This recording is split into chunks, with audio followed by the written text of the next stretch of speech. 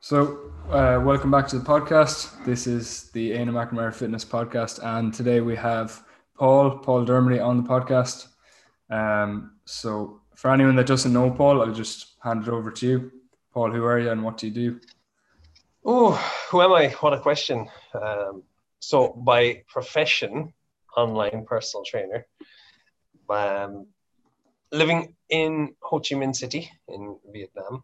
I've been working as an online trainer for a number of years now, nearly 3 years fully online as such. And yeah, you know what? It's funny. You ask me who I am. I don't love defining myself off my career. And then when I'm put on the spot, it's like, do I describe my hobbies, my interests, my age, myself?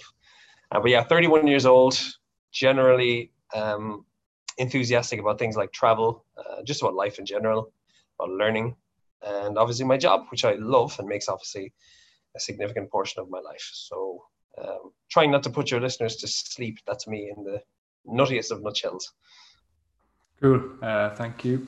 So anyone that doesn't really know Paul, I would definitely recommend checking him out, especially if you're like looking to lose weight and stuff. Or a significant amount of weight, particularly, I would check him out in his podcast because he's very good, and he works with a lot of clients and successfully that have lost a lot of weight. So I would check him out. So just I suppose the first thing is like that for anyone that's listening as well. You've been like a fairly big mentor for me, like just as kind of a role model as a coach because I like your ethics and the way that you work and everything. And I'm just interested to see who kind of, or has there been people that have like inspired you along the way? I love this question and I appreciate the kind words, by the way. Thank you. That's something very humbling to hear. It's also nice if my effect on you is to try and conduct yourself ethically. It's a really nice thing to be told. Yeah, my parents, 1000%. If you have anything nice to say about me, you can direct that all towards my parents and my older sister. They're my biggest influences in my life. They've always put emphasis on things like helping people, being kind, being nice, not being judgmental. That's actually a big one. My parents used to actually say growing up, especially now in 2020, how apt is this in 2021? Say, my parents used to say, never judge anybody on anything other than how they come across, their behavior, their character, etc.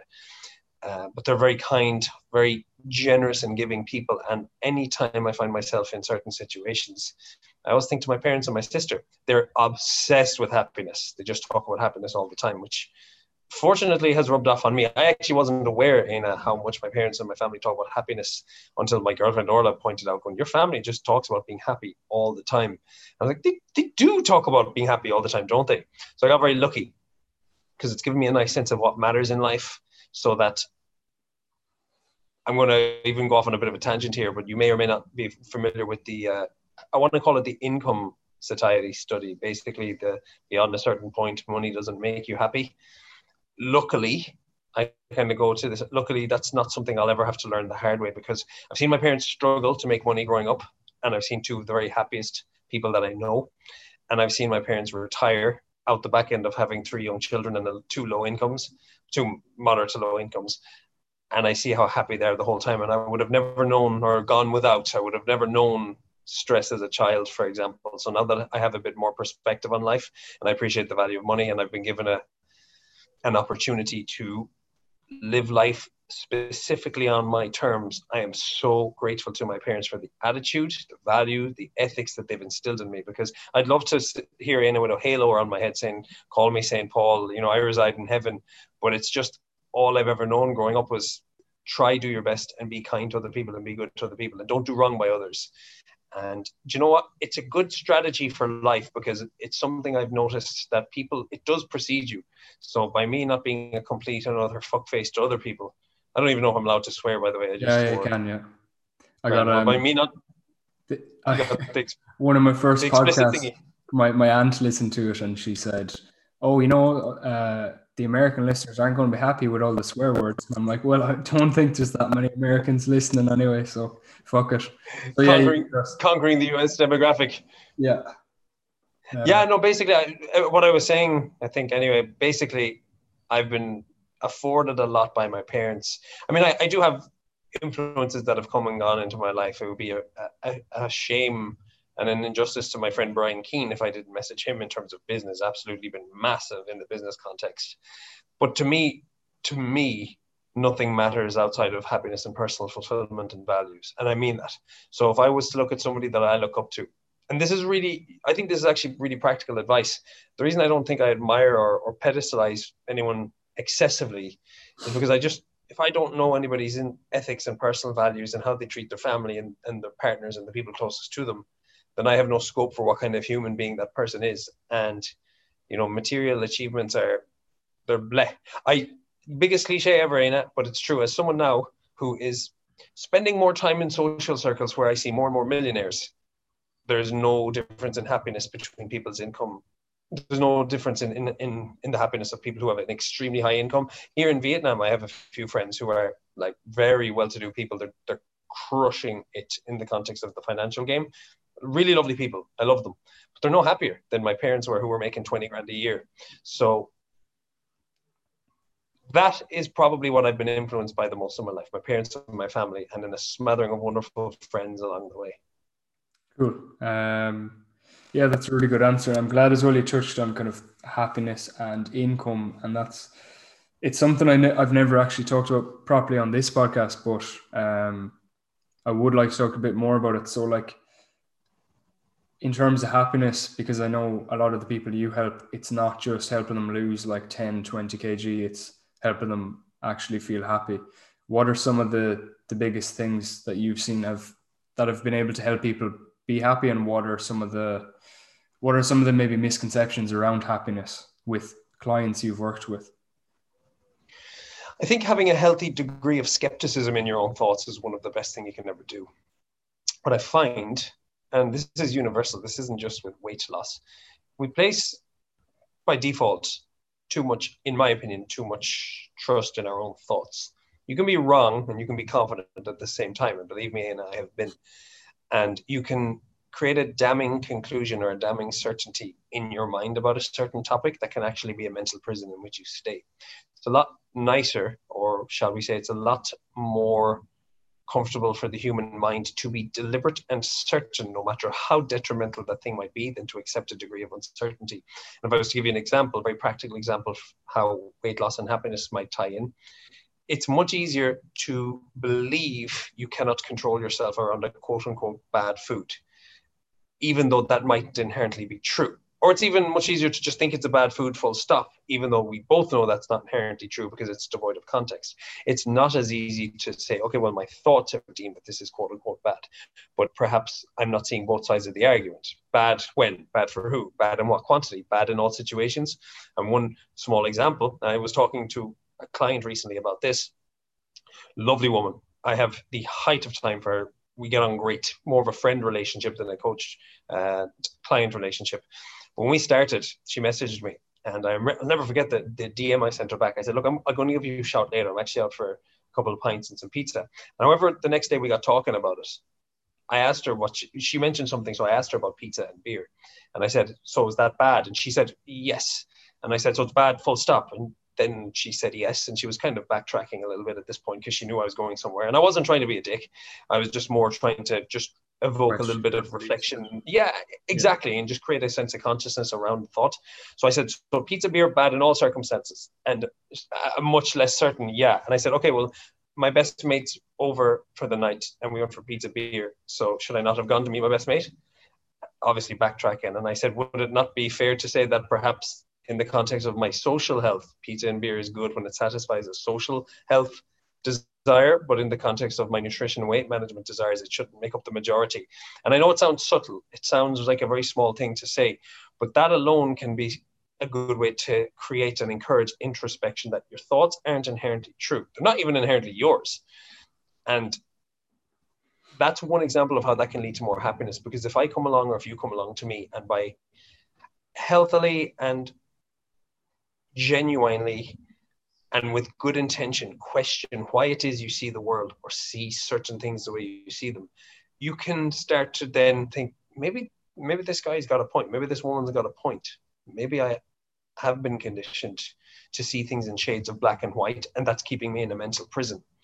And there's a line, I'm reading a book in Spanish right now. You know, I'm learning Spanish, and I'm reading a book. It's the same author as the dude who wrote the Four Agreements. Now, it's taken me about 46,000 years to read it because I'm a slow Spanish reader. But in the book, I will not forget this line. He says, "We live, the strongest prisons we create are in our own minds." Now, you'll have heard that 10,000 times. I've heard it 10,000 times, but for me, that's the time that landed. You know, vivamos en nuestra propia cárceles. We live in our own prisons, in So our own mind. it hit different in Spanish. It hit different in Spanish. That's a good way to, yeah, absolutely. Maybe that's why. But we do. We live in our own prisons for whatever reason, whether it's us creating false dichotomies, which is the false belief that something is all of A or all of B with no middle ground, or whether it's just false beliefs that we've accepted. Like if I tell you with sincere certainty, Aina, that, you know, never consume dihydrogen monoxide. It will kill you. And then I prove that thousands and millions of people throughout history have died because of dihydrogen monoxide consumption. You might believe that and think, oh, I'm never touching that chemical. I won't even research it. But that's water, and many people have drowned. So when I say something with such a high degree of certainty, like that sounded like a scary statistic Yeah. when I used the fancy words. But just don't go into the deep end of the swimming pool. And all of a sudden it changes the context of the situation. So happiness it's obviously very complicated, and I have the answers for nobody. But I think you're your own best healer, you're your own best solution, you're your own best mentor. I think you're your own best teacher. That doesn't mean you will go on the journey alone. Sometimes you need to have that provoked by other people, and everybody can teach you at least something in life. Not necessarily everything, but something in life. But you're ultimately your own best guide in life. But that requires, in my opinion, a more open mind and a strong acceptance of deep uncertainty. Like literally the only certainty, in my opinion, in human existence is the constant need to acknowledge our own uncertainty and our own ignorance. I know it's a bit of a rabbit hole and a tangent to go down, but it's still seemingly only scratching the surface as far as I'm concerned. Yeah, definitely. Yeah, I think as well that a lot of it is the problem that nobody likes to be wrong or feel wrong. So to even question your beliefs is to admit that you were wrong about something, you know. And I'm even like I always admit when I'm wrong, and I act like the stupidest person in the room so that I can learn, because I think you can learn from everyone. But even like, you know, the likes of meal plans was something I did heavily like 3 years ago, and now I look at that and I'm like, you know, hitting myself in the head, like, why did you do that? But by doing that and making a mistake with it, I've learned from it. You know, I've learned kind of the right way to go about things. Mate, I totally agree. You wouldn't want to punish yourself for something No, that no. you've done once upon a time. It's the problem isn't the mistake, and it's the intention, if you like, and not growing from the mistake. That's my take on it. But yeah, like you're a student of life in a sense. You're always going to be growing. You're always going to end up changing your mind. I'm Yeah. sure you know this, but you can't beat yourself up for something you've done once upon a time with good intention. As far as what you say about no one likes to feel wrong, I think it's one of the best skills to have as someone's mentor, leader, or coach. If you can make someone oddly excited about being wrong, or oddly happy to seek incorrectness in their own opinion, I think you're going to possess leadership skills that not a lot of people are able to possess, based on the fact that I don't think it's something people do with enough tact. And I kind of define tact as the ability to tell you to go fuck yourself and make you look forward to the journey. And if we can do that for people, maybe not as harsh, Yeah. because nobody wants to be told that, it's a really good skill to possess. If I can get you more introspective, because I create a level of a healthy uncertainty and skepticism in your mind and your thoughts and your knowledge, so that not that you'll feel wrong or stupid, so that you'll seek more intelligence and weight behind your own argument.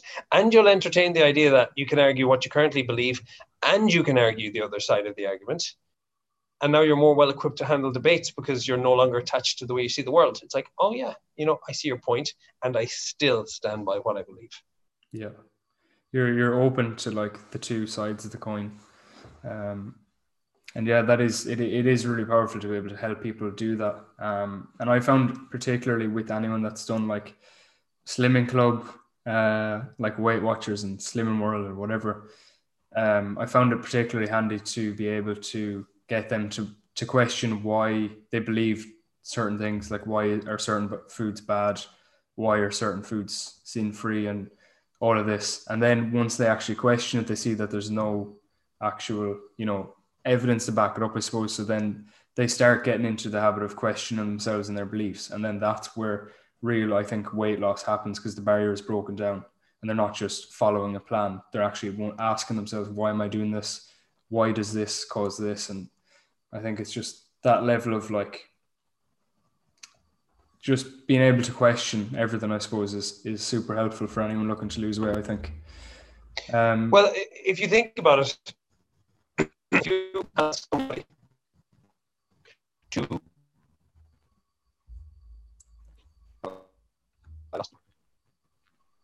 Lost you for a second.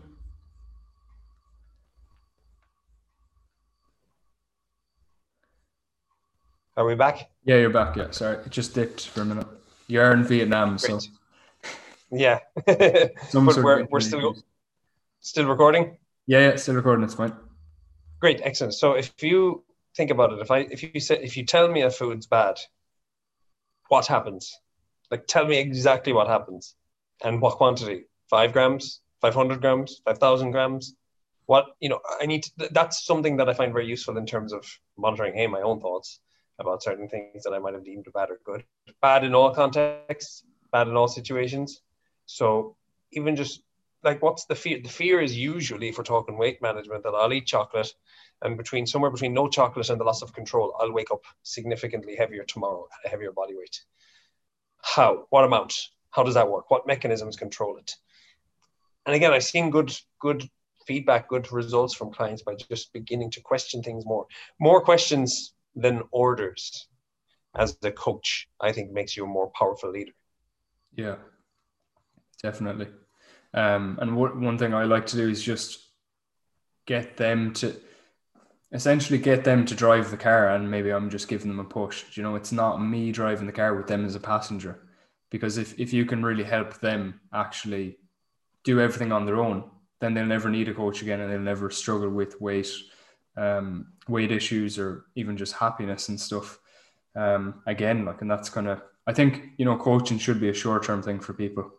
But just what happens is a lot of people get into it and they're not being taught, they're not being given the right tools, so that they don't know how to then continue after being with someone for a while.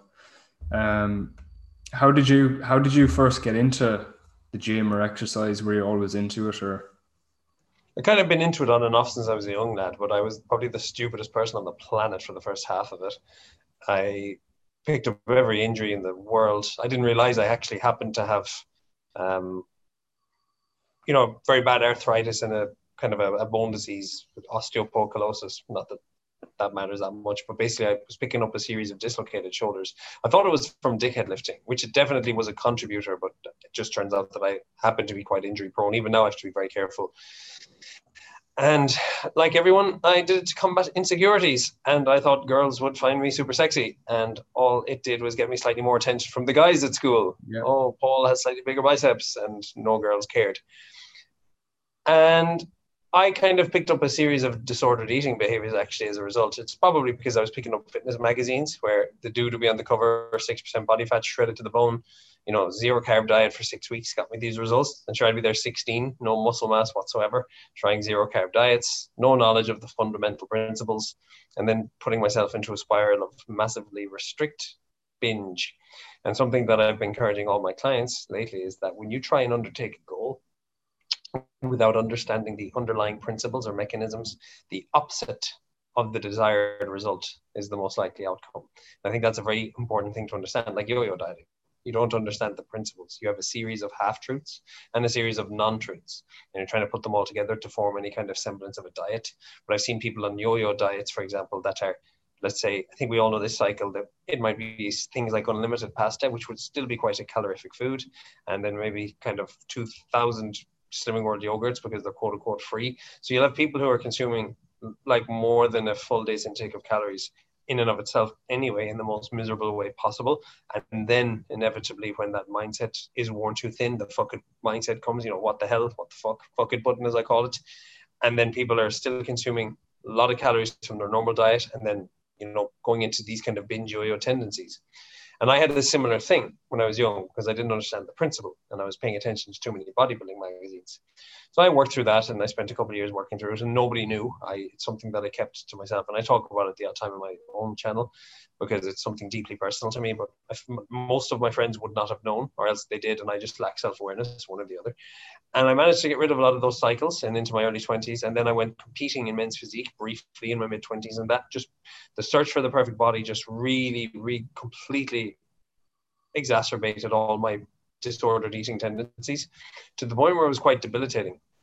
Again, a lot more than people probably knew in my life at the time. And I just decided it wasn't a cycle that I could stay in. And I knew I had to pull myself out of it, Dana. So I just started blogging. I started blogging on WordPress about my experience. I think I wrote one blog called That Fine Line Between Complete Obsession versus Mastery. And that went quite popular. And I thought I was going to appeal to other recovering physique athletes, if you will, people who are leaving that lifestyle.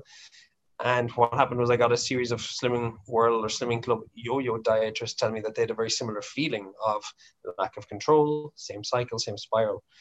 And that's how my passion grew. I'm not a fitness guy. I very much don't have any interest in defining myself off my bicep peaks or my former six-pack abs. But what I do love, deeply love, is I get very stimulated by intellect and conversation and depth, and even something that might sound trivial to you. I think you'll understand it for sure since you're in the field. Fitness starts as a get me sexy endeavor and usually ends up with most people asking deeper questions about fulfillment and life in general. And I really enjoy conversations about fulfillment and life and curiosity. So as I've become a slightly older person and hopefully a better trainer and definitely what is no doubt now many people's leader in a context of a coaching business, I can't take people any deeper than I've gone myself. I believe that. I don't think you can have all the theory in the world. Theoretically, I know how to win the Ballon d'Or. But if Lionel Messi shows up tomorrow, then I'm not winning that Ballon d'Or. But I'm not winning it anyway, but you get my point. It's just like theoretically I know how to be 5% body fat, but I'm probably never going to do that again. Theoretically, I know how to run a multi-billion-dollar company. I'll tell you that because I've read the books. Probably never going to do it. So you can't take anybody deeper than you've gone yourself, in my opinion. So what I've ended up doing is I've developed a real interest in just behavior, human behavior.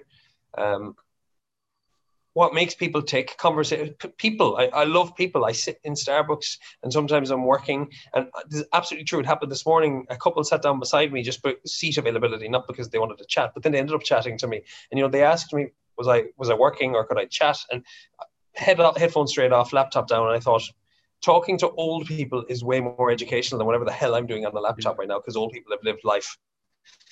And everything in terms of the experience I've gone through and then the amount of introspection I've had to do, plus the education, of course, no doubt about it, the amount of clients I've been fortunate enough to work with has given me a genuine passion for helping people create a sense of self-awareness around fitness. It doesn't matter what your calorie maintenance is if you don't want to live that lifestyle. And that's what I'm trying to get people aware of. It's not just on the diet, off the diet. It's how do you want this to affect your life? Like Tony Robbins can come into our lives tomorrow and say, this is how you build $1 billion empire. And I'll say, great, Tony, but I want to work 5 hours a day and live happily on a beach. Like I need that advice. And it's something I'm fortunate enough to say, not that I've quote unquote figured out, but I have that self-awareness for my own life right now in terms of how I want to eat, train and work and live. And a superpower that I feel one needs to have a good life is the ability to change your mind. So if I need to change my mind, I will. If I want to do different things in life, I absolutely will. But right now, that's where I'm at. And it's funny, I've had conversations with good friends who are doing better than me financially by all societal contexts, telling me that I need to do X or Y or more, but they need to do X or Y or more. They want to do it. I don't want to do it. So why the hell are they telling me? They haven't asked me what I want to do. They haven't asked me my target income, my target life, my target client base, my target happiness. They're just saying, here's what you should do arbitrarily because you run a business. And that's what we as personal trainers do to people. So I know this is a very long answer to your question, Anna, but what I've noticed and what I saw personally a gap for, certainly in my client base, was what's your goal? I don't want to project my belief onto you. Like I know my goal. I already know what I know. You tell me and I will help you get there. And it sounds so subtle. But if I have a lady who weighs significantly heavier than she'd like to, and instead of eating like a bodybuilder on contest prep. She says, I would like to wear a dress comfortably at my daughter's 21st in 9 months. It's a very different protocol. And that's what I'm trying to help people figure out is their own level of self-awareness plus the principle. The simple terminology I put on it is there's the external knowledge, which you don't get a choice in. And then there's the internal wisdom that you do get a choice in. So the external knowledge, we both know, make money is the external knowledge. However we do it, make money, right? We don't get to choose that that's like a business target. That's kind of a business target. But the internal wisdom is what level of work are you willing to do for a specific outcome? And don't fool yourself. And once you hit that point in anything in life, whether it's nutrition, food, fitness, money, income, lifestyle, job, I think you've reached a level of freedom that not many people actually get to. Yeah, absolutely. I'm getting a lot as well, a lot of people, a lot of clients that are just they've tried things in the past, but they're just so not used to a slow, steady, sustainable approach. And it's just, I think, really empowering just to see them be able to not be frustrated with progress, but know that the path they're on will get them to success with weight long term and also happiness instead of just fat blasting for 6 weeks and being too attached to the scales and that. So what was my point there? Just, I guess that the sustainable kind of approach is not the thing that everybody wants to hear, but it's probably the thing you need to do. And that if you have some sort of a roadmap, like you were saying as well about the calories and everything, just if everything's all over the place, you're trying to piece things together. Is this food bad? Is this food good? If you piece the pieces of the puzzle together and it becomes a map, you still don't have the destination because you don't know how you're going to get there. And I think that's just the difference between having set beliefs about food and then actually understanding how food works, how energy balance works. And if you can combine that with, okay, how much work am I willing to put in to get out of this, then that's where you'll be kind of successful. That was a bit and you're not, no, it's good. And you're not obliged to live by any rules. What I've seen is certain people don't need more. They need maybe perhaps a little bit of education, which is great. We all do. But sometimes people need to be encouraged to relax a little bit. People don't quite need more rigidity within the rules. They need a tiny bit more flexibility within the guidelines. Yeah, absolutely. What are some of your core beliefs? In life or in life, in yeah, in fitness and life. food? Oof, what a question. Great question. I wasn't expecting this one. I Go I ahead. tend to ask very deep kind of questions on the podcast. Great. It's not what I people suppose this, expect, but anyway. no, this might vary on the day that you ask me. I have a few that serve me well. I believe nobody is responsible for how I feel or my behavior. Nobody at any point in time. Nobody can be held accountable for how I act. So if you piss me off right now and I react in kind, it shows my lack of values, not your lack of anything. If I say I'm such a person and you do something to irritate me, or you do something bad and I decide to react exactly the same, then I've sacrificed my quote unquote values to stoop to the level that I'm perceiving you to be at, which means I'm the fool and I'm holding you accountable for my behavior. So I believe no one's accountable for my behavior. I do believe happiness is the North Star. I know a lot of high IQ people will shit all over that theory and say that happiness is a stupid goal, but that's fine. I think if you're so smart, how come you haven't figured out how to be happy then, Mr. Johnny High IQ? That's how I see it. So I think happiness is the North Star in life. I'm not saying it's easy to get, but I'm saying it absolutely can be gotten. And I think it's just the state where nothing's missing. And I do believe that's a mindset. I think happiness is when nothing's missing. And I believe, because we're in such a sensitive world, it's not your job to know my triggers, or it's not your job to know what pisses me off. It's my job to communicate clearly. It's not your job to know my boundaries. It's my job to communicate them clearly. And if you encroach them, then it is up to me to decide to create a distance between us, because I think lack of boundaries is something big for people. I think it's something that a lot of humans don't consider. I recently worked with a lady who was telling me that she was exhausted from getting only 4 hours sleep because her housemate would come into her bedroom after work at 1 a.m. to chat.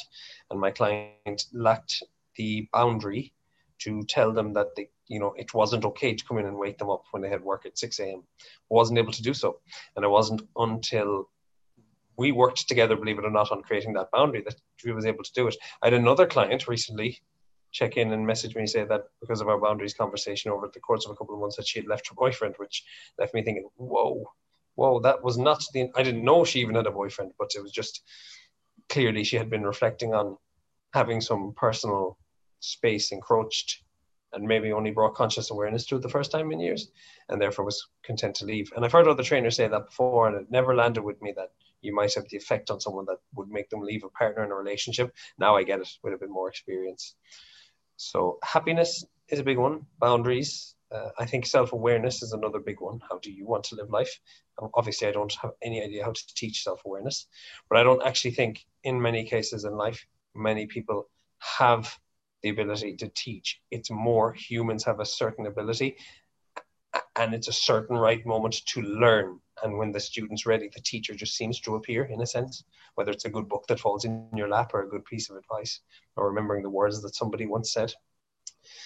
And I think life is too short to do what you hate and way too long to be stuck in cycles that don't serve you. And, depending on the day that you asked me, I could have given you any number of different answers, but they're what have been on my mind lately. Also, completely obscure. I'm going to go with a very obscure one. Yep. We play fast and loose way too easily with diagnoses of people. Like I've heard people say, my ex is a narcissist. My boyfriend is this. I think he's a psychopath. I have actually, off the radar, I've never mentioned on social media, had a keen interest in reading up on behavioral borderline personality disorder and narcissism specifically, and psychopathy. And the only thing I'm learning from all this hours and hours and hours and hours and books that I'm learning is the depth of my ignorance to a topic I'm not qualified to speak on. And then to have people casually diagnosing other people as certain things is quite playing fast and loose is quite a big thing. And I think we need to be very careful with what labels we put on other people. And I mean that in all walks of life. There's a wonderful case recently of a boy who was deemed to have poor attention because he couldn't stop doodling in class, and the teacher said he was terrible or something to that effect because he couldn't stop doodling. The guy has now been hired to draw the tablecloths in restaurants across the chain wherever he works. I don't know the full story, so I shouldn't be talking about it, but basically he has 105,000 Instagram followers, and at his sprightly young age of being a young boy, he now has a very successful business. So we need to be very careful what labels we put on people on any level, at any point. We play fast and loose too much with our own broken narrative or overly confident, uncertain perspective of the world. So there where I'm at right now. Cool. I'll ask you again tomorrow. 5 different answers and 5 different spiels and ramblings, Aina. I'd give different answers every time, but I think they're all beliefs that you do have. There's just ones that you can currently think of. So you're living in Vietnam at the minute. For anyone that doesn't know, I'm not sure if you mentioned it, but I'm interested to know, what does a day in the life of Paul look like? So I don't have a particular schedule. I'm not one who likes to be bound. I think, if I dare say, I think a superpower is changing your mind happily. So if I wake up and certain things don't click, I just change things around. Get up around 5:30. I always go to Starbucks at 6 for a nice big cup of coffee. People give me so much shit for loving Starbucks, but to me, it's the best. I'm ready. Come at me, internet. I'm ready for this defense. I have this argument all the time. Starbucks do great coffee, as far as I'm concerned. Stay in Starbucks for 2 hours, do some client work, the stuff that needs to be taken care of that day. This is going to make me sound like a massive dickhead. I usually go home then and catch 2 hours of sun. So because the sun shines directly between our building and it's about 32 degrees around 9 a.m., so I usually catch 2 hours of sun. So I might read a book or listen to a podcast and spend a couple hours in the sun. Then I train. Then I work a little bit more in the afternoon. Then I'll get some food, maybe hang out with Orla for a bit. Then I might do another half an hour of work in the evening. Then I wind down and I spend the evening with my girlfriend Orla. So it's a nice day. It's well constructed. It's exactly the day I want right now. So I do anywhere between 5 to 8 hours of deep work on any given day, depending on the day itself. I also do have 5 one-to-one PT sessions now, starting again last week. So that'll be taking up a lot of my mornings, my 6 a.m. to 7 a.m. slot in the morning. So that's pretty much where I'm at right now in terms of my daily structure. Cool. So it's nothing massively spectacular, but it does nicely for me. So something I've been I've been liking asking people recently is like, what does your ideal day look like? Let's just remove any responsibilities you have, and let's just say money wasn't an issue and everything, and then get people to tell me. And then at the end of it, I'm like, okay, what do you need to do to make that an actual reality? And oftentimes it's not that much. For most people, it is somewhere a bit warmer. So, okay, move somewhere warmer. Number two is like work a bit less. Okay, find a job that pays you a bit better where you're working a bit less, or develop a skill online where you can pick your hours and stuff. And it is as simple as that. But I think people are just afraid of the uncertain, and we kind of talked about uncertainty. People are afraid of that, and the lack of security, and it's the what ifs and that fear, I think, prevents people from ever having a day every day that they want and like. And I think it's a shame.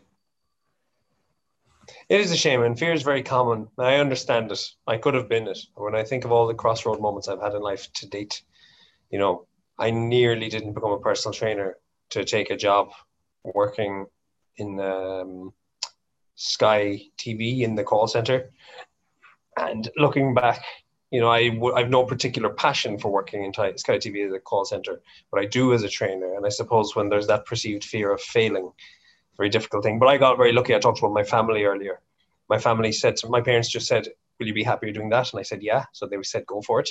And they told me that if it all went belly up, that I'd always have a roof over my head at home. So at very worst, I'd be without money, but I'd never be without a roof.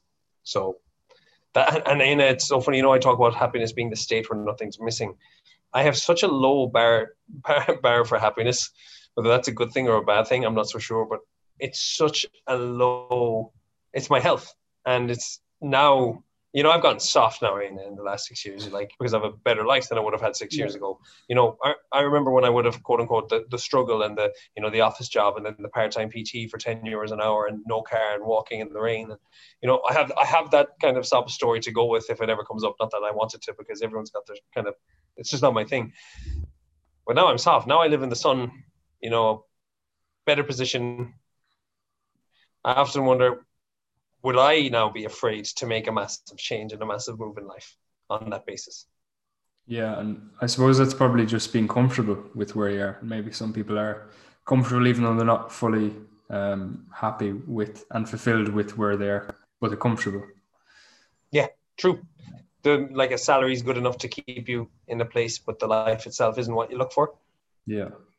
Yeah, I get that. I get that.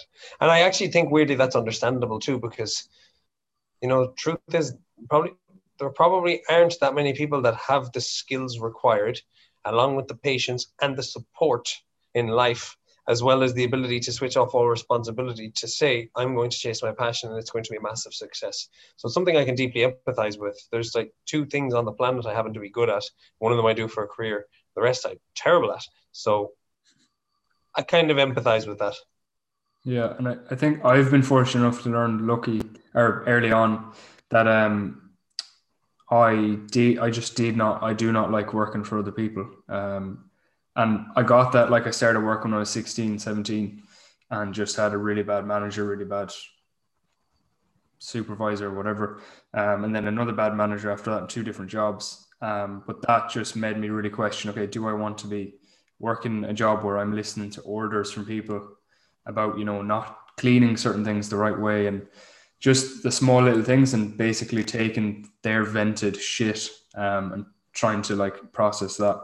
But that made me realize pretty early that I was not going to be happy or fulfilled working for anyone else. And then that made, when I, let's say, finished the leaving cert and all that, I had a course.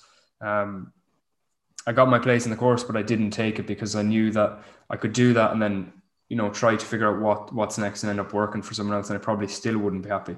So I took a massive risk and I said, okay, I'm going to go, push the gym side of things. I really love helping people. And I actually came across a text from, I think it was 5 or 6 years ago. I was looking for something and I found a message, and it said, someone had asked me, as a friend of mine, someone had asked me, what do you want to do what do you want to do with your life, like after school? And this was in probably transition year or something. And I said, I'm not sure really. I really like the gym, but I absolutely love helping people, maybe something along the lines of psychology, but I don't know really yet. But I do want to help people. And then it's funny to see like that one sort of like a vision I had or want I had kind of forged every decision I made then along the way to get me to where I am now, where I'm successfully helping a lot of people, like hundreds of people. So that's that. Yeah, no, I'm with you. It's a nice position to be in when you feel you're contributing to what you want to do. Exactly. But you do have to take risks because, yeah, like shit does hit the fan and it will. And you do, like you said, a lot of people don't have the skills to be patient enough to wait to get what they want. And I know even I was on a call with a guy wanted to be a PT and he just wanted advice around setting up online coaching and all that. And I gave him loads of advice. And then a week or two later, he went back to a different job because he just wasn't seeing the growth quick enough and needed money to come in. Sometimes you have to Yeah. take a bit of a hit to get what you want. You have to I know you're a big fan of Gary Vee, but something that stuck with me is you have to eat, what is it? You have to eat shit for a while so that you can eat caviar. Or that's just, I had that in my mind when I was kind of, going through the days where money was not coming in and, people canceling on me and everything just not working out. I think sometimes you do have to just put in the bit of work and eventually it'll pay off. I don't know about you, but I've seen as well in terms of business that you need at least kind of 2 years. And after kind of the 2 year mark, things start to kind of go where they want to be. But that's just me personally with photography and with personal training and with online training. If you're any good, if you suck, you need about 100 years. Yeah. So, I'm sure there are people that have been trying and failing for years, but I think if you suck dog shit, you can have all the years in the world. You're not building a successful business. I think it depends on the person. I really do. I think it depends on the mindset, the belief, the ethic, the intelligence, all of it. I think it's hard to say there's an exact blueprint. I always think of someone like James Smith, who has been training people seemingly for a number of years, and I think he runs a multi-million-dollar academy. Yeah. He's the anomaly. And then I think of people that have been training for 30, 40 years who are probably still doing okay. Adult men who are still doing okay, but don't have that same reach and don't have that same potential. I really do think it depends on the person on this one. Yeah. What made you choose Vietnam? Orla chose Vietnam. Oh. Orla chose Vietnam. I didn't actually contribute much to the conversation, to tell you the truth, which isn't actually as passive as it sounds. We lived in Barcelona and I loved it. I loved every second of it. It was home away from home. It still kind of is. And when time was finished in Barcelona, which was at the start of 2019, we moved home. And I didn't want to. And I asked Orla, would we move back to Barcelona? And she said no. And it was because the language barrier and getting a job and stuff like that. And as we got back to Ireland, I had never had it before. I had never heard of it before. But is it seasonal affective disorder? SAD. Yeah. So I felt massively that in January of that year.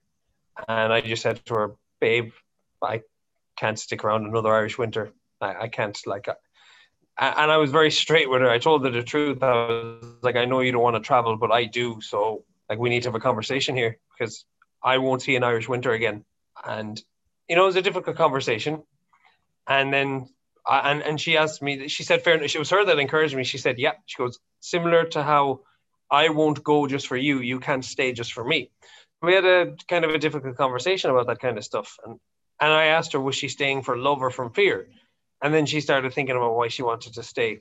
And then all of a sudden, out of nowhere, I'd actually have put the idea to bed. I thought it was done. I thought it was over. And she managed to get herself an interview. And I just found out the temperature's 34 degrees here, seemingly year round.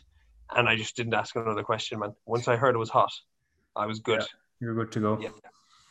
Good to go, man. I didn't do any research, just landed. Yeah, I think that's the best way to go about things sometimes as well, because you can over prepare and over research things, and then they often end up not being what you thought they were, instead of just experiencing them for what they are. And I know as well, you had a piece about, because you said your parents were mentors, great mentors. One of your parents, I don't know, was it your mom or your dad said, I think it was your dad that he said planes fly both ways. My Um, mother. your mother, yeah. So like that's the thing. Like if you go somewhere, if you take a big leap, let's say you try to go and you know take up a new job or a new hobby and it doesn't go to plan, there's always another option, or there's always another plane home or plane to somewhere else. 100%, 100% as far as I'm concerned. But I was ready to travel. I love the sun, and Yeah. I wanted to go meet new people, maybe learn a new language or two. I was just ready. I couldn't stick around. I also felt like I had. This is how I had felt. I felt like for the growth I wanted to achieve personally, I couldn't physically get that in the country I was from. I needed to see and discover new parts of the world. Yeah. Can massively Not, relate with that. yeah, yeah. Not that there was anyone holding me back or anything like that. Just ready to go. Cool. And I always kind of just think as well, like Ireland or any country you're in is such a small piece of the whole world. I think it would be a shame not to get to go and see and experience other areas of life, like and just different cultures and everything. I think fascinate me a lot.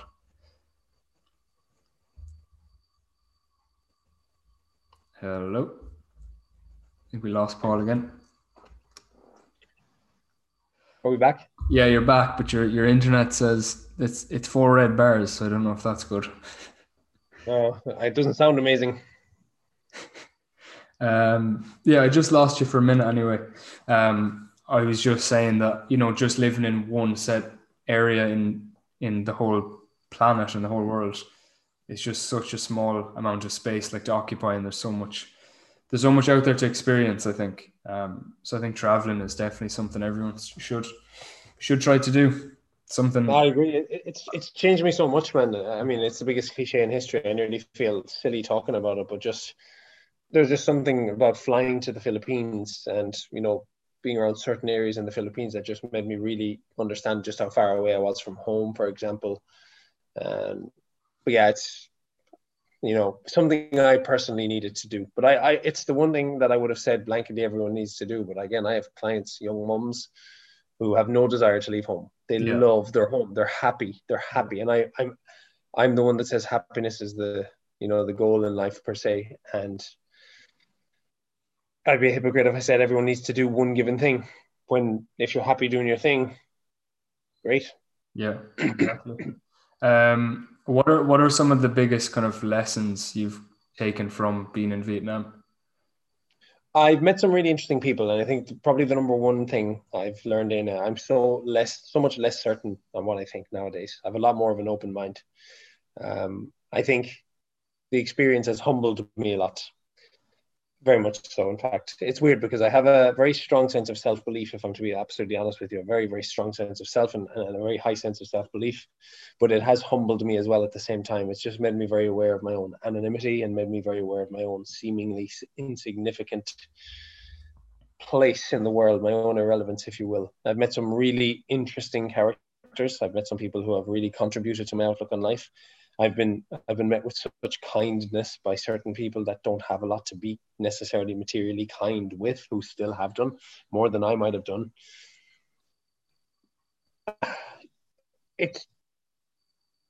I think it does come down to the being less certain. I think it is just I'm so much more open to the ideas and the opinions of other people now, and I already know what I think in it. And I think being away from home more than ever now has made me realize to just shut my mouth a little bit more, even though you mightn't think it from this podcast, and listen to what people have to say, and listen to other people's opinion, and listen to their experience. And I'm not talking people who are trying to force any kind of, agree with me or you're wrong kind of opinion. Just, everyone's got a really interesting story to tell, or at least a lot of people I've met have a really interesting story to tell. If you just listen, you'll pick up a thing or two. I was talking to, a friend recently in a coffee shop, and, from Asia. And she said something about relationships. And she said it casually in passing.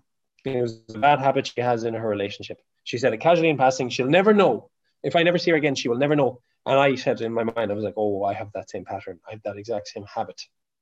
And what she said to me was something to the effect of, when she's in an argument with her boyfriend. Instead of just apologizing when she's wrong, she feels the need to justify it. And in her mind, she just wants her boyfriend to know why she committed the error first. But seemingly it comes across as more like I'm defending my stance, if as opposed to an apology. And I can relate because I do the exact same thing. And then me and Orla had a disagreement on Sunday, and I found myself about to justify why I did the thing, as opposed to going, yeah, I was wrong. Yeah. Oh, sorry. And just silly little things like that have such a powerful way of making their way into how you navigate the world. And you just start to accumulate these tiny little experiences and these tiny bits and pieces from people who are smart or who have, like, I already know what I know. There's so many people who have seen life or seen cultures or seen situations that I'll never have experienced. Am I really going to tell you that they have nothing to teach me? That, that kind of way. So just I'm assembling, strong sense of self, obviously, but also like accumulating really useful bits along the way from really interesting and smart people that I meet along the way. Cool. And that's just by listening, not by talking all the Shutting time. my mouth, Anna. I'm Yeah, pretty man. good at listening because I'm Surprised. not, anyone that knows me, like, personally, I'm not a big talker. I just much prefer, just kind of how I grew up as well, as just to be the person that's kind of in the background. But I like to listen and then think about what I'm going to say and what effect it has on that conversation and that person, and is it helpful. And I'm not one for like small talk usually. Um, Do you know what's interesting for me personally, just now that I have an opportunity to yeah, share this, because I've never said this to anybody, just to made me realize. I learned about myself that because I'm quite outgoing, and it depends who I'm with, because if I'm not comfortable with the person, I won't speak. yeah, I will just, similar to what you said, I'll consider carefully my words, and I won't speak, because I've been in situations, especially here in Vietnam, where I'd be in situations with maybe people from the US who are having a lot of political unrest, and I might say a thing that's not agreed with, and just get barked at by someone who just has a different political. I don't have strong political views. I don't care. So that's just kind of made me realize that there are certain times not to open my mouth. But I've been in situations where I've heard back from someone, Paul, you're very outgoing. Yeah, you're very, very like enthusiastic. You're very like, big personality. I've heard that feedback. And I've also heard feedback from people who have said, Paul's so quiet. Paul doesn't say a word. yeah, I didn't get a chance to know that guy. And it's interesting because I am the level of me that I feel comfortable to express based on the energy of the other person. So it's just, and it wasn't an observation I had actually put together until I just started to hear a couple of bits and pieces back from people saying, one of Orla's friends, I was in that group and they said I was a really quiet lad who didn't speak, but I never got an opportunity to contribute to the conversation. But you know me, Aina, I don't shut my mouth. yeah. So I don't know different how long we've experiences. been recording for, but yeah, you do have a lot to say. Yeah. But it's funny you say that as well, because I actually had one of my friends say recently that his dad said, "Oh, geez, Aina's an awful quiet lad," and he was like, his response was, "Aina's not quiet." He said, "Trust me, Aina's not quiet. If he's in the right company, he'll talk, and he's the kind of guy that only talks when he feels it's important, and if he has no time to give you or doesn't fully respect you or what you have to say, he's not going to talk." Um, and I could look at it and be like, "Oh, I'm a quiet person," and look at all the faults there. But I'm trying to find the positives in it. I think being quiet has taught me a lot, because I've been able to listen and decide, okay, should I speak here? Especially if someone's arguing or anything. I'm not a confrontational person at all. If someone tries to argue with me, I probably won't talk, or I'll just agree and then walk away from the argument. Typically, but I think there is a lot of positives from being able to know. It's not to know when you need to talk or not, but just to know that sometimes you don't need to have something to say to people, like, Yeah. especially if you don't agree with what they're saying or the way that they're coming across, or like, I think that's self-respect, really. Yeah. um Because where it's a trap it's a trap I might have fallen into prior now of trying to change someone's mind. I yeah, no longer do that, yeah, fortunately. you can't. Hope. Where do you see yourself in 10 years? I know this is a No. typical, or even 5 years, Uh, sometime in the 50%, distant future. 50% not a clue, Yeah, and 50% either on a coastal town or coastal island in either Spain or in Asia. Beach, 100% beach. Nice, airy, lighty, modern apartment. and very relaxed life, but part no idea, part hope I'm alive, part on a beach. It's about as deep as I think about the future on that level. Okay. And then with that, how important do you think having a vision, especially when it comes to like, weight loss, how important do you think it is to have a vision of where you want to go or what you want to look like, or, you know, I think it's pardon me. I think it's paramount to have. I, I would say to have a strong vision. I could have never personally vision. Like I'm not sitting here saying life is perfect. That's not what I'm getting at. But I do like I'm a lover of life. I'm a very happy person, and I could have never envisioned that it was possible to be the level of happy that I am now. And I didn't have this vision 5 years ago. But I had a set of values, and I kind of had a set of ways of conducting those values. I kind of define values as kind of little rules or things that I hold for myself that make life better for me and people around me. And those values technically guide me through life. So it's kind of like I value freedom, and when I got very clear on the fact I valued freedom, it was time and financial. They're the two. So time is the one that was the next available. Like I'm never going to be in maybe some freaks are, but I was never going to be in my mid-20s and early 30s and have this financial wave of freedom. Like, so I kind of said, right, well, let's make that a goal, but like let's be realistic too. Let's make time freedom first, because if you have all your time, then you can start doing good things with business. So freedom was one. Honesty was another. For example, I value relationships and where I can be myself, because what I've learned from my Spanish teacher is sometimes I will say certain things about issues on feminism or on social societal issues, on things that I don't even fully believe, but because they're the first time I've aired them in a out loud, I don't say them, and that represents my opinion well. And she, for example, never goes through me. We don't quite think the same on many things, but she'll be like, "Oh, that's an interesting thought. I wouldn't have thought you think that." I'm like, "I don't even think that. Let me say that again." So I like to be honest with people, but I like the lack of judgment that comes with it, because I think you need to genuinely encourage a space where you can be yourself and make errors and grow authentically. I like trust. Trust is a very big one to me. Not again because I'm a saint, but partly because there's just no value in betraying the trust of people I love. I think it's a bad long-term solution. So part selfless, part selfish. And then things like happiness, and things like having a strong set of, well, I'll never sacrifice, say, my sense of who I am for money, which means I'm not going to sell my time for money if I don't want to do that. And those things, for example, help me always make the next right decision in life at any given time. So as I told you before we went on the air, I was asked to do a bit of work tomorrow, completely out of my comfort zone. And financially, it's a poor decision, and it would have led to me letting down 2 clients. So it's a no. Now, I want to do the work. I was excited to do the work, but it disrupted my values. I couldn't do it.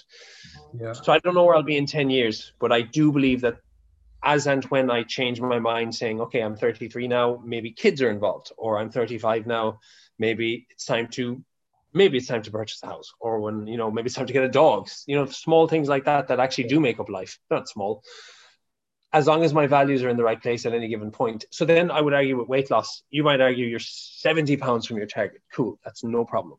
It's honestly not important where you are, it's where you're going. So you might say, well, I value my social life, so I'm keeping that one night out. And I value health, so I'm walking every day. And I value honesty, so I'm not going to lie to myself. And I value feeling full, so I'm going to be nutritionally dense. And then you might say there's a set of values that take you closer to your end date. And then someone might be saying, oh, are you allowed to eat chocolate? And are you allowed to go out Saturday night? And people can be like, that conversation is so far past that mindset. I have a series of values, and I merge it with my education and my own specific sense of self. And then that'll take you further, because, if you have 70 pounds to lose, it's probably hard for you to see the results. But I've seen clients of mine, you might know one or two personally, that have lost life-changing weight and gone into get into very optimized shape, incredible shape. And likewise, I've had people that have lost weight but with no real interest in fitness, where it is an ongoing, balancing act to stay healthy. So it's not for me to finger wag and tell anybody what values to have, but it is very important that you have some set of values or guiding philosophies that take you through the more difficult parts in life, in my opinion. And I was recently in a very, very difficult position. I don't want to go into too big into details. Very uncomfortable position for me to be in, and it could have been financially quite lucrative for me, but it really betrayed something that I hold strong to me, so I couldn't accept it. And I rang my sister because I knew she'd be honest, and I asked Orla, and I rang my parents. I was like, all going to be very honest with me, and I need your advice here.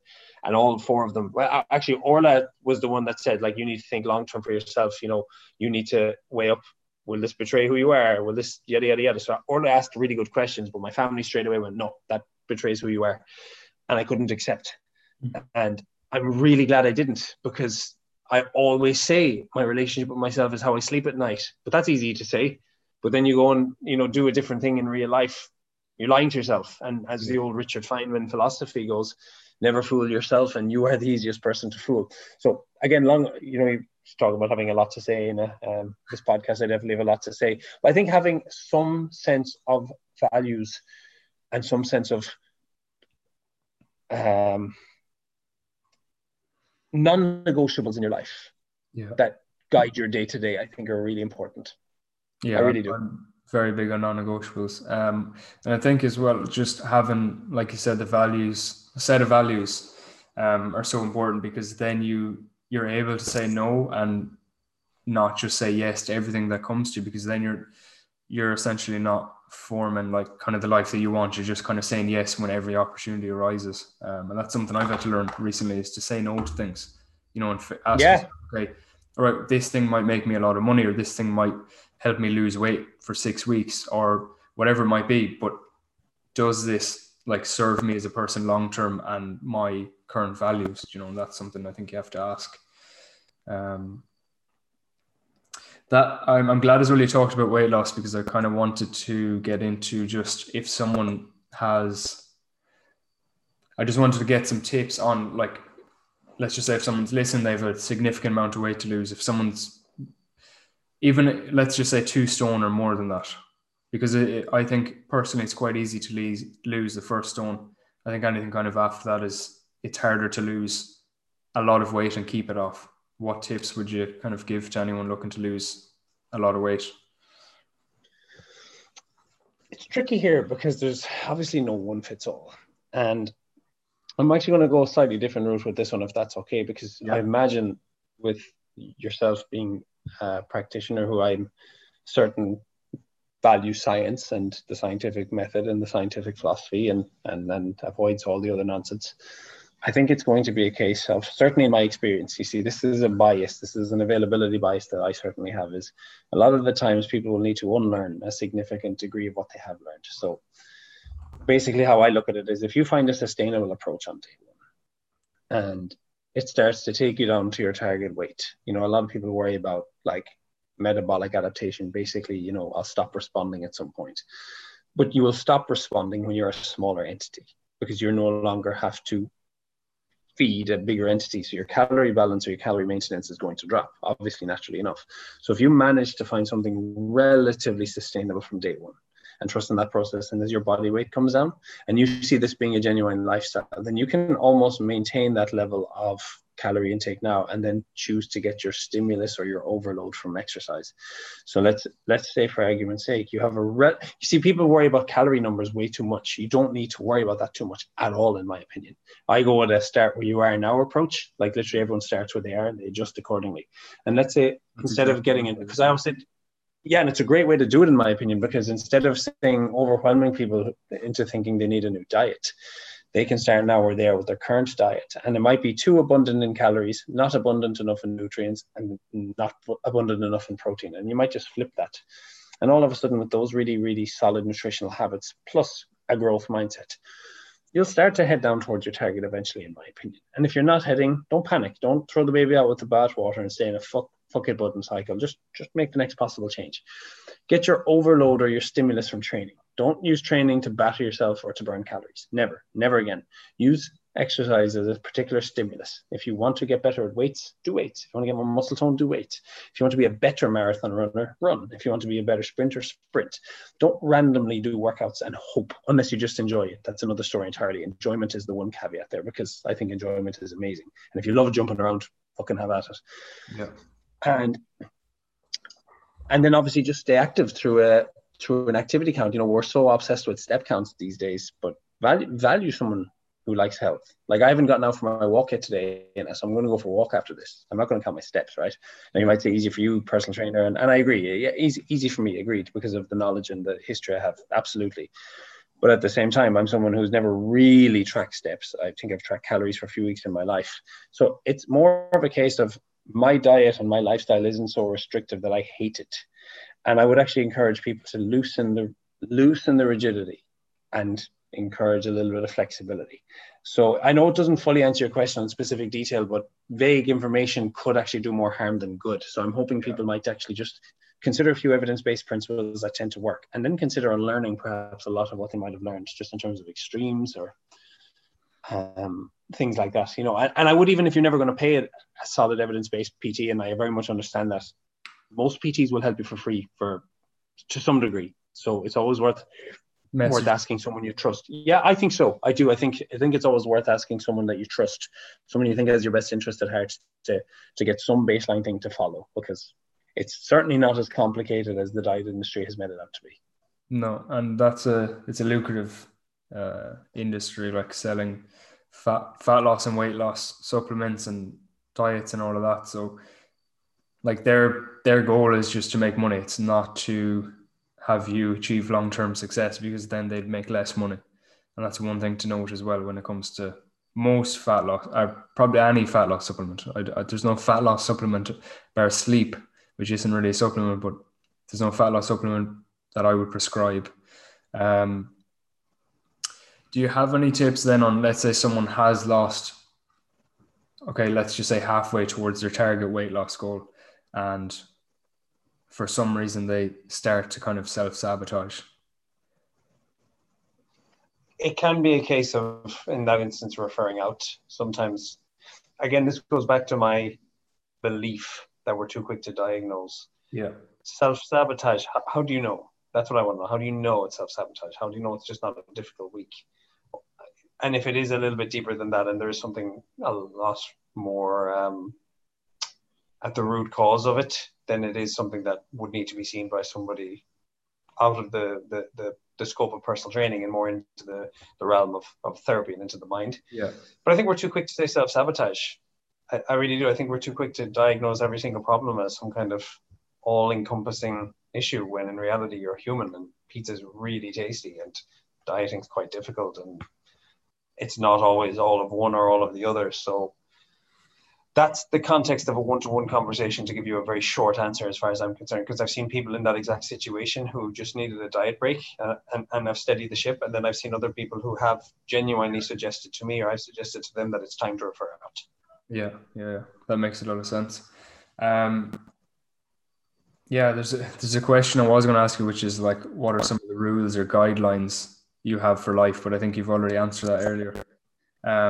Yeah, because it transcends into everything. What are some of the most common what are some of the most common like misbeliefs you see with clients losing weight successfully? Like, what kind of misbeliefs or misconceptions do they have that's preventing them from losing weight successfully? One common one is that you need to have your exact calories.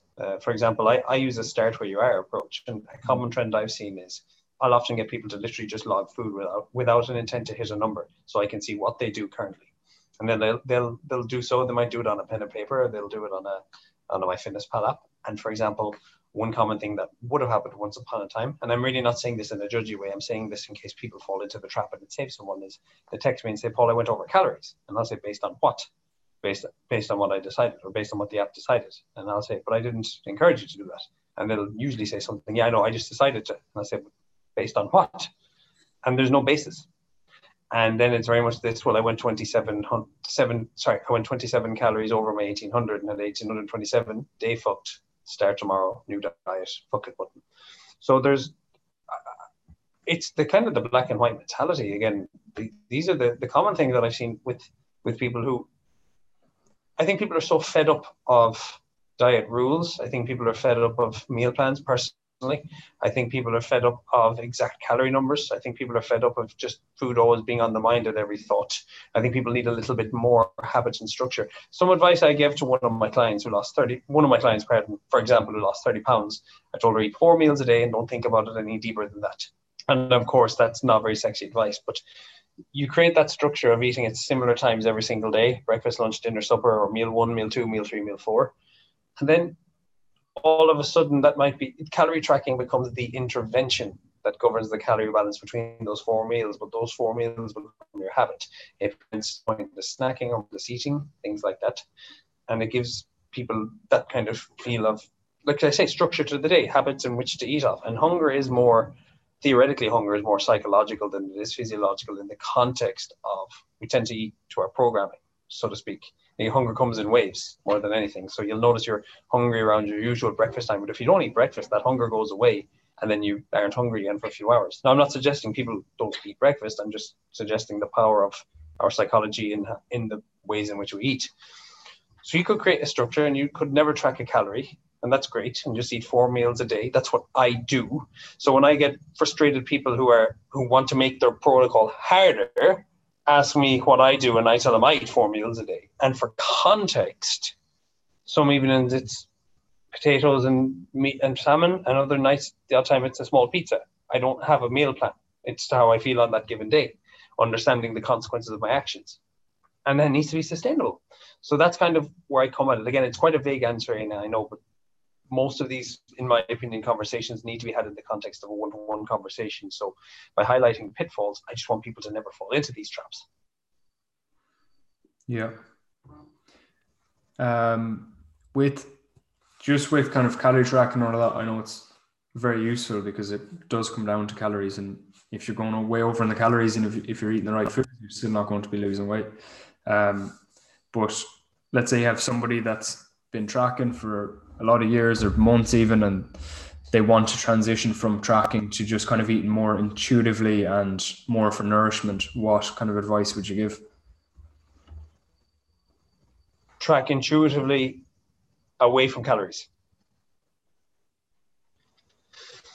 I think I would make people aware that what they eat will impact how much they eat. And if they tend to eat a nutritious first meal of the day, for example, and more things, more fruits, they're more likely to manage weight easily. So I would suggest that people, and this is the boring stuff you'll have heard time and again, but more people think about lean protein sources, your standard fish, meat, eggs, protein powder, etc. And then just be very aware that the more they can get full from their diet and nutritional practice, the less they will need to worry about calorie tracking. Because if your diet isn't full of M&Ms and Skittles tracking those calories to make a certain number, you don't have to worry as much. If you do something like what I've done today, for example, which is I had a wrap for breakfast. Sounds strange, I know. I had a wrap for breakfast with salmon and salad. I basically had a salad in a wrap, in a bread. And I've had people look at me like two heads when I eat bread. It's about 180 calories for the whole wrap, and then plus the salad and the salmon. So that's breakfast. And then I had, for example, just like porridge and protein oats post-workout. And I'll have another meal, maybe fruit-based meal, and then I'll have my dinner. I don't need to track calories because I'm not binging on porridge. I'm not binging on fruit. I'm not binging on anything. If I was on a very if it fits your macros approach, then obviously I need to, because you will probably want to overeat, or at least the temptation will be there to overeat on things like pieces and sweets. So yeah, I would just encourage people to be very aware. What they eat will affect how much they eat. So pay attention to how they feel after certain foods. Yeah, and it's not the box of a good food, bad food. It's just some food is going to leave you fuller for longer. Other food is not going to leave you full whatsoever and be quite calorie dense, and that's not going to be in line with your goals. So it's just to kind of weigh them up and make a decision. Ask yourself, do you actually want to eat this, piece of chocolate or whatever it is, or are you just eating it out of habit, or because you need a bump of energy, or because you think you're hungry but you're not actually hungry? I think that's pretty helpful as well. What are some of the underrated kind of fat loss tools then that people might be unaware of? Walking, structure, habits, self-reflection.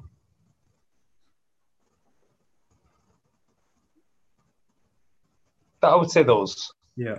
I would say they're the big ones. Did you say sleep? Oh, sleep. I didn't say sleep. How the hell? Sleep is... I know. I spend my 90% of my life talking about sleep, Anna. Yeah. Fuck me. I just have two more Nice questions. way, nice way to save me there, though. Like sleep, I appreciate that. And I was literally talking about it before this podcast when someone said, asked me why sleep would affect fat loss. Yeah. Well, it's more time awake, which is more time to eat if you go super practical. You might be a bit more fatigued in your decision making in a tired state, leaving yourself susceptible to decisions you would normally make. And then Mhm. you actually theoretically have your hunger hormone higher and your fullness hormone lower, which means you're actually physiologically more likely to overeat in a very fatigued state. So yeah, man, sleep, Jesus, sleep, self-reflection, walking, Yeah. and I can't even remember the other one now. Oh, habits and structure. And then just actually with sleep, have you worked with anyone that's done like night shifts and stuff like that? And what would your advice be around that? Assuming that the job won't change and the career won't change, I always just encourage people, practically speaking, just don't worry about the days and the nights. It's when you wake up to when you go to bed. Treat that as your Yeah. eating and working day. And when people are I think I have a couple of Gardaí, when people are transitioning from a day shift into a night shift where they might have like a crazy awake period, then we'll structure it that there's more food or more meals those days for the reason that they're awake longer, they're probably tireder and they need to eat more. But just generally speaking, treat it like the same as you would if you're getting it up at 8 a.m. instead of getting up at 8 p.m., say. Yeah. Cool. What are your biggest fears? The death or something happening to someone I deeply love is by far and away number one. Yeah. Maybe to some degree, my own deteriorating health to some degree. I As in also don't age love belly buttons. or No, age, I'm cool with age. Age is okay. great. I'm talking about like a spontaneous accident or drowning. I'm not a particularly good swimmer. Belly buttons don't excite me, believe it or not. That's a weird old phobia, I know. And yeah, I think it's the to be sincere though, it is the death or the something happening to somebody that I deeply love. That puts everything into perspective for me. Yeah. Um, yeah, I definitely agree with that one. I think it kind of makes you it reminds you that life is very short. If someone does die, that's somewhat close to you. You hear of someone passing away that's young, or it just reminds you that life is very short, and you have to kind of celebrate the little things and not just be so caught up in work and trying to achieve everything. Like sometimes you just need to enjoy life and be present and kind of mindful. Like I think that's super important. I Um, couldn't agree more, dude. I could not agree more with the present and the mindful. I honestly couldn't. um, one thing actually with that I find super helpful, and it's something I got through counseling, was just when you're outside and about or whatever, and anytime you can think of it, just try to ask yourself what, like, what five things can I see, what five things can I hear, and then what can I taste, what can I smell, because we're always so kind of distracted. Most people don't even go outside without being on their phones. You don't often take in what's actually around you, and you're not even aware of your senses. So I think that's been super helpful for me. It's just to try to look at, okay, there's a bird flying over there, there's leaves blown, there's a guy cycling on the road, there's a red tractor. The little I'm things. with you, man. Yeah, I'm with you. Feel the air on your skin. Feel certain breaths going into your body. Check the position of your shoulders of your body. 100%. Their daily practices, I think, are an absolute inevitability, or not inevitability. Pardon. I think they're a necessity. yeah. Pardon. And then just to wrap up the podcast, I do ask a question at the end. What is happiness to you? What does happiness mean to you? A state where nothing's missing. And Going that's with it. that. Cool. That's it. It's such a it's such a funny question because sometimes you get a 5 minute or 10 minute answer, and sometimes it's just one or two lines. I wanted to go down the answer of slightly longer. Realistically, Anna, what the hell do I know? I think if I was to give a tiny bit more nuance, to me, it's a life I lived. It's a life I lived true to me. That, and I think about this a lot. I really do. If I died now, like for example, I often think of those really angry activists or people who. I mean, unfortunately, here's something that I don't love saying. Would you ever read anyone's social media post and they've almost got their identity wrapped around their audience they're basically talking to themselves in the post. They're not talking to their, like, dare to be different, dare to be unique. Da, da, da, da, da. Here's a load of advice, but really they're painfully talking to themselves, and it's very obvious to see they're stuck in a spiral. At least that's something I notice often. I often see all this stuff, particularly people who are really angry activists who, the world really bent over to fuck them and, poor them. And I think if something happened now where they became more aware of their own mortality, the light would be shone on how much shite they talked and how they wasted their own lives trying to change the world instead of changing the one thing they can do, which is change their own behavior, and literally in doing so wasted their life angry and in a state of always being riled up and in a state of always being at the mercy of anybody else who chose to pull those, push those buttons. And I always think to myself, and this is quite grim, but I really do this, and I've been doing this every day for I don't know how long. If you showed me my own mortality today, I like to think I would say, well, at least I lived a life happy. At least I experienced love and I got to live happy. And that's ultimately all I think I'll be able to do. When it's all said and done, my suspicion tells me that it will be a case of, well, here's your mortality, mate, if it doesn't happen in a tragedy that's spontaneous.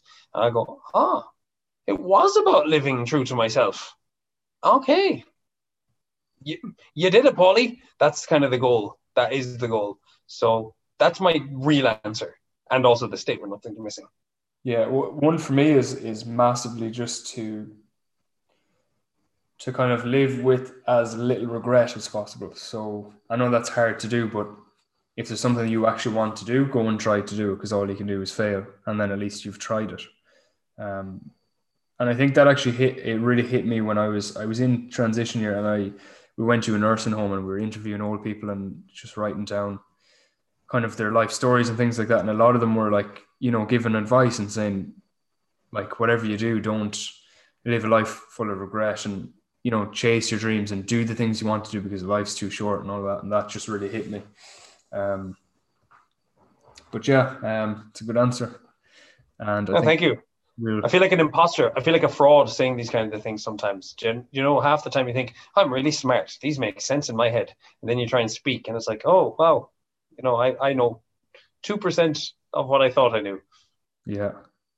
But I think it's definitely helpful. There's value in all that you talked about anyway. And I think at least someone will get one thing from it. And that's all I hope. I hope so. I'll keep my fingers crossed. Yeah. I've done a few podcasts lately, and I've been a guest on a few podcasts. I saw that actually. And I've got some nice feedback and nice messages on one or two of the bits I've said, which I didn't think I had said, but apparently I did. So, I mean, other people could listen and think this guy's an idiot and say la vie. But hey, I'm speaking to the people who might be where I was a few years ago and maybe agree with some of what I say. Yeah, a lot of the advice we give, I think, is advice that we're given to our younger selves, that mistakes that we made along the way. 100%. I'm just going to wrap this up anyway. Where can people find you? Social media. Instagram is probably the best bet. Instagram, Paul Dermody PT, or my own podcast, Paul Dermody Podcast, and that's kind of where I'm most active. You're still writing blogs, are you, as well? For anyone that's interested. No, I haven't been. Okay. I don't think so. I've been writing, but I haven't been posting them. On Medium, isn't it, anyway? I had been, but I've been just therapying myself and not posting them. And one question as well, how is the book coming along? Is that? I have about 40 or 50,000 words written, but it's in a different Word document, so I just need to kind of put it together and also possibly rewrite the whole thing, because my ego is playing on me massive, saying, hey, stupid face, you're not a writer. Remember that, stupid face. I'm like, shut up, ego, I'm trying to write here. So that's something that I'm battling with on a daily basis. Yeah, I think with the likes of that, though, that's something you're going to, even in 5 years' time, you're going to be like, why did I write that? And you'll have a new book to write almost, so. Hopefully. I take a lot from the fact that I have this is going to sound so bizarre. I have a particularly strong interest in the trait narcissism, and I've read a lot of books on narcissism. And there's one lady I really have taken a strong liking to her work, her books. I've read all her books, and I like her YouTube channel, Dr. Ramani Daravasula. I can never pronounce her surname. It's quite the mouthful. So massive disrespect to her, even though it's not intended. Daravasula. Anyway, Dr. Ramani is what she's known as. And Scott Adams, who's one of my favorite authors, had a tweet that he said narcissism doesn't exist. It's just phrased by jealous people. And I immediately went, well, that's definitely not true based on a lot of the research. Like that, that's not true, seemingly. And I'm someone who very much acknowledges his own ignorance in this scope, but I've read too many experts to dismiss narcissism as a made up concept by insecure people. Because I do know the reason I got interested in it was it's quite close to home, where I know somebody who I suspect is having their systematic confidence ruined by being in a relationship with a narcissist. That's what I suspect. Okay. But I still really like Scott Adams. And I still admire the way he thinks, and I like his books, and I like how he comes to his conclusions, but I don't agree with every conclusion he comes to. But I like how he thinks. And for that reason, when I hear him say something as outlandish as that, and I still haven't been put off him, it makes me a little bit more confident that, like, I don't go out to polarize. I never do. So at least if I say something stupid and go, oh, didn't mean that, my bad, at least it's forgivable. Yeah, absolutely. Thank you so much for being on, and I'm sure I'll have you on again at some stage in the future. My pleasure, I Humphrey. meant to say at the start as well, you're the reason I started the podcast. So thanks a million for coming on. My pleasure, man. It's been fun. Good. All right, we'll wrap it up.